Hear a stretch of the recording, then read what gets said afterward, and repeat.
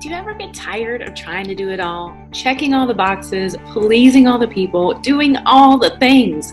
When what you really want is to take a step back and take a break from it all. Then you've come to the right place. SLJ Radio was created just for you by someone just like you, me. We're busy raising babies and businesses and vibes, so let's make sure our cup is full too. This is Self-Love Junkie Radio. Good morning, guys. Hello. Happy Monday, happy new week, happy full moon, all the good things. It's been a long time since I've been active in here.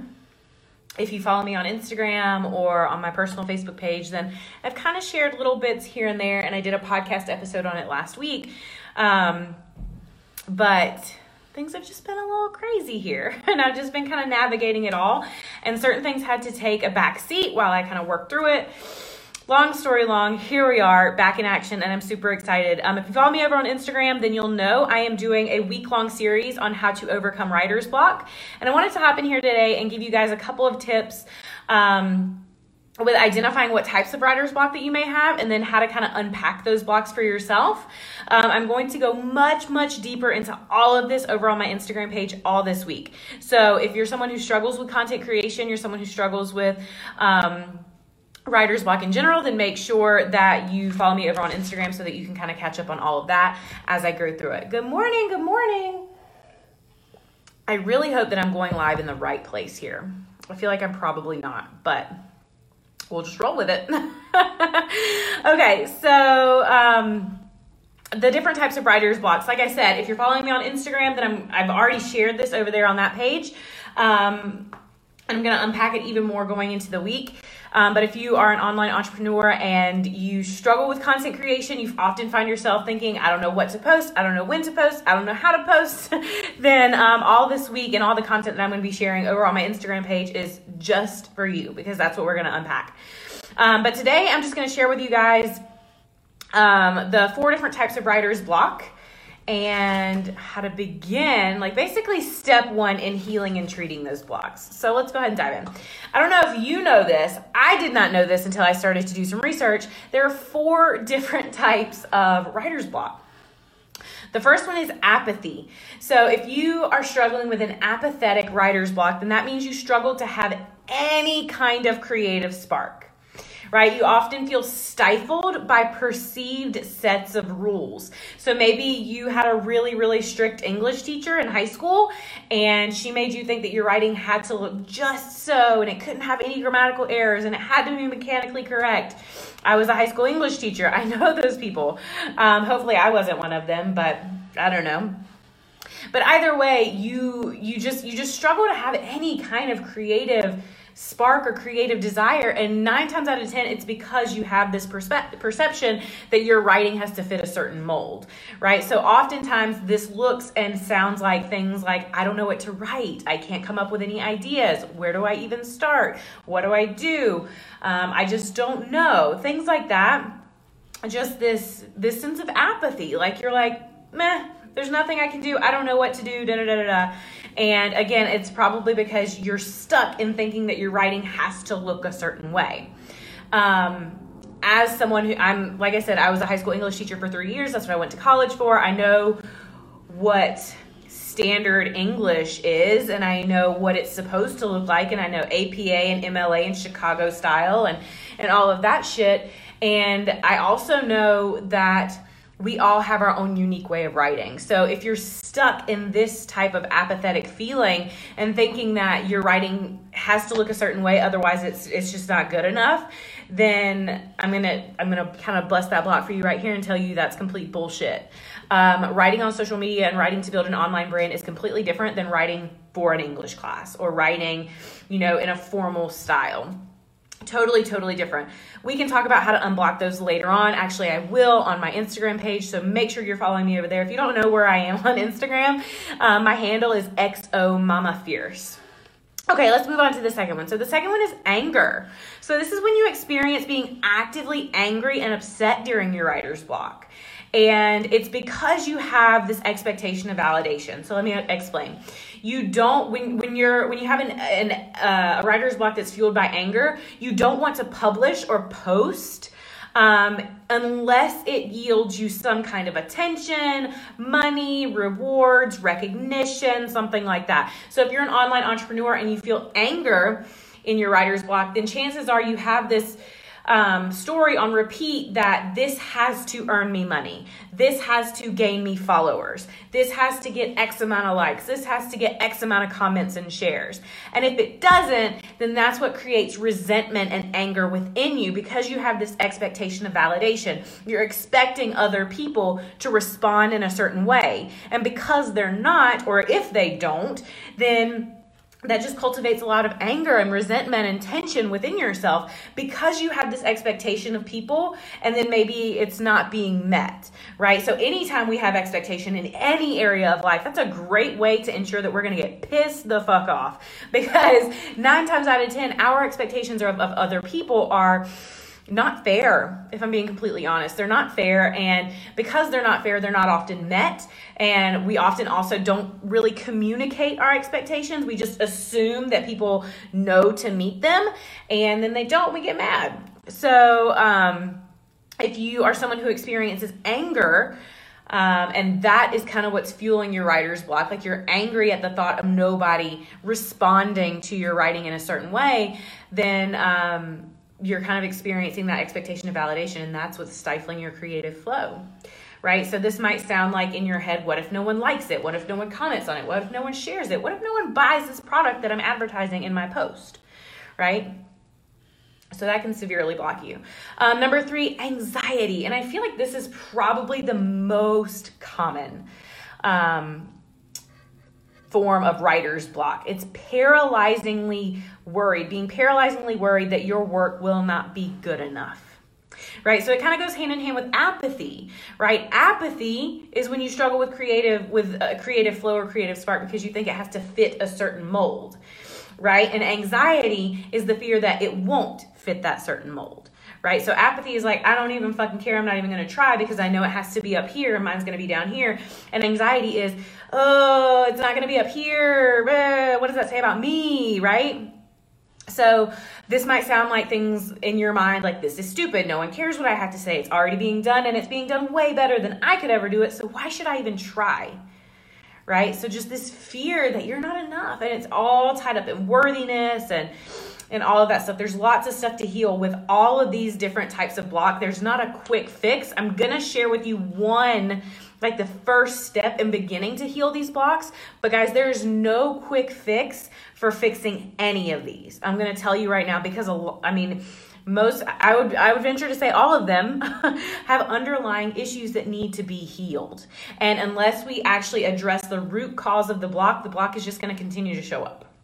And then we're just going to keep putting a Band-Aid on it, right? It's like putting a Band-Aid on a broken leg. It doesn't fucking heal it. And if it does heal it, it's going to heal it incorrectly and improperly, right? So we need to get to the actual root cause of the block. That way we can minimize and maybe even eliminate it completely in the future. Okay, and the last one, number 4, are issues with others. And basically, I got all of these from a Yale study that I looked up. Yale studied, the different types of writer's blocks, and they're the ones who came up with the names for all of these in these different categories. I did not. I would not have called this issues with others. Basically, what they mean by issues with others is you don't want your shit compared to anyone else. 9 times out of 10, this is also associated with lashing out when you're experiencing blocks. So just lashing out of frustration, out of fear, out of anger, that kind of thing. But at the core of this issues with others category is that you don't want your work compared to anyone else's. So in your mind, this might sound like hers is better, so I'm not even going to try. I don't want to look like an idiot, so I'm just not going to put my work out there because I know that it's going to be compared to someone who's better than mine, right? So you just have this sense that you don't want to be compared to anyone else. And because of that, you're paralyzed and you can't create, right? So those are the 4 primary types of writer's block: apathy, anger, anxiety, and issues with others. And in order to know how to treat our block, we have to identify our block, right? So I want you, if you're someone who does struggle with writer's block and not really knowing what to to write in an Instagram post, not really knowing how to create. So this goes for any level of content creation, whether we're talking about an Instagram post, what to say in your Instagram stories, an offer that you want to create, some kind of freebie, whatever. If you experience blocks, all of this can apply to it. Okay. And even if you're not an online entrepreneur, but you're someone who's in school or you're required to create quite often, then, begin to kind of sift through each of these blocks and identify which one is your most dominant block. You might experience a combination of multiple. Like I said, I think apathy and anxiety go hand in hand. And any of these can really go hand in hand. But I want you to try and identify your most dominant block. Okay, the one that controls you the absolute most. Okay, and the type of block that you have determines the type of treatment. So each of these 4 different types of writer's block have different types of treatment. You would not treat an apathetic block the same way you would treat an anger block. Okay, and I'm going to go into different treatment for blocks on Wednesday on my Instagram page. So again, if you're not following me there, make sure you go follow me there because I'm not going to share that here. What I'm going to share right now is basically step 1 in healing and treating those blocks. So once you've identified your most dominant block, I need to say this before I kind of go into giving you this process. The block is created by a thought, the block is created by an emotion. I don't know if you noticed, but each of these blocks, except for the issues with others, is an emotion that you're experiencing: apathy, anger, anxiety. And all emotions are created by thoughts. Every single one of them. Whether the thought is conscious or unconscious. There is a thought that is creating an emotional response for us. So in order to achieve this step 1 towards healing and treating your block, you have to not only identify what is your dominant block, but also what is the thought that is creating the emotion that is causing the block, right? So I've got 4 steps here for you. This is step 1. Identify the dominant emotion you experience when you sit down to write and experience a block, right? Know that you may feel more than one. Go with the dominant one for now.